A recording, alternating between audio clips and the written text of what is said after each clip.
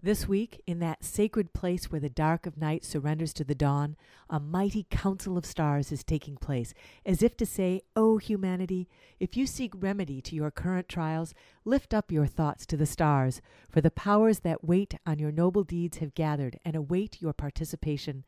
I'm Mary Stewart Adams, and this is the Storyteller's Night Sky. The master of space, Jupiter, has spread his cloak across the night, standing exactly opposite the sun on Tuesday, while the time king, Saturn, prepares for his own opposition next week.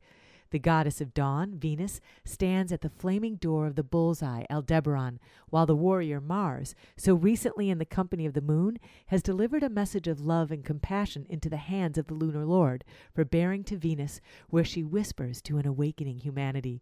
The moon will deliver this message to Venus on Friday, July 17th, looking east an hour before sunrise. And into this scene comes Comet Neowise, crossing the boundless ocean of stars, trailing star stuff and cosmic glory.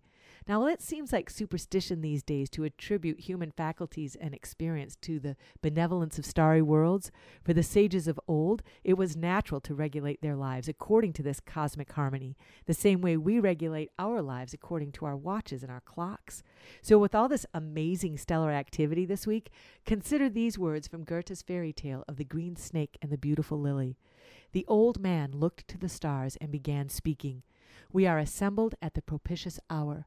Let each perform his task, let each do his duty, and a universal happiness will swallow up our individual sorrows as a universal grief consumes individual joys.